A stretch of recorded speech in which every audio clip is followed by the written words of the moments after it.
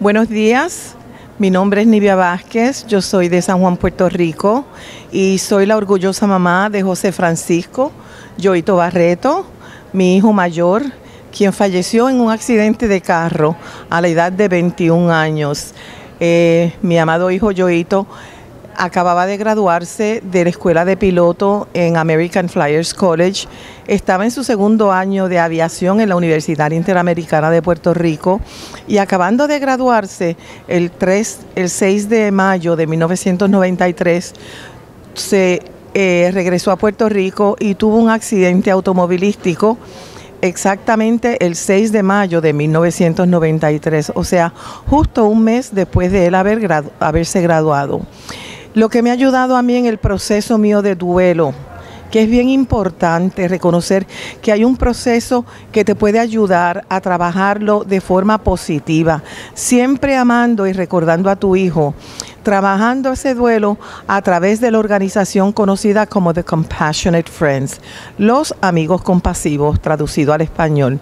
En Puerto Rico tenemos un capítulo más de esta organización internacional y pueden llamar al teléfono 787-590-3377 para información adicional, no solamente información escrita, sino para escuchar el dolor y escuchar la historia que puedes hacer cuando tu hijo o tu hija muere, cuando tu hermano o hermana muere, cuando tu nieto o nieta fallece.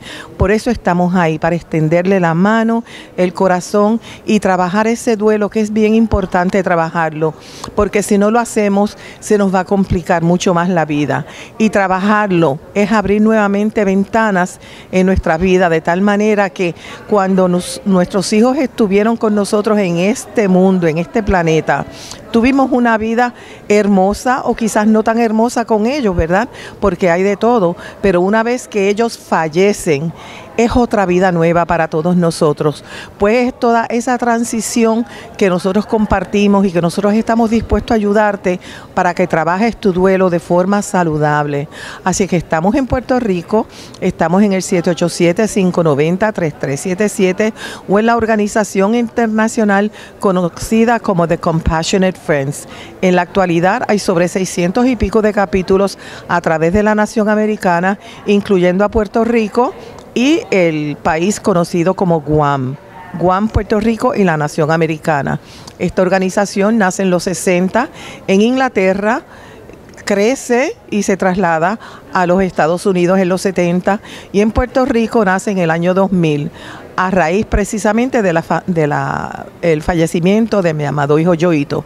Porque en ese momento, en el 1993, no existía un grupo de apoyo como tal para trabajar este duelo, que es como mi gran amiga comenta, este es el duelo de los duelos y el dolor de los dolores. No hay duelo peor.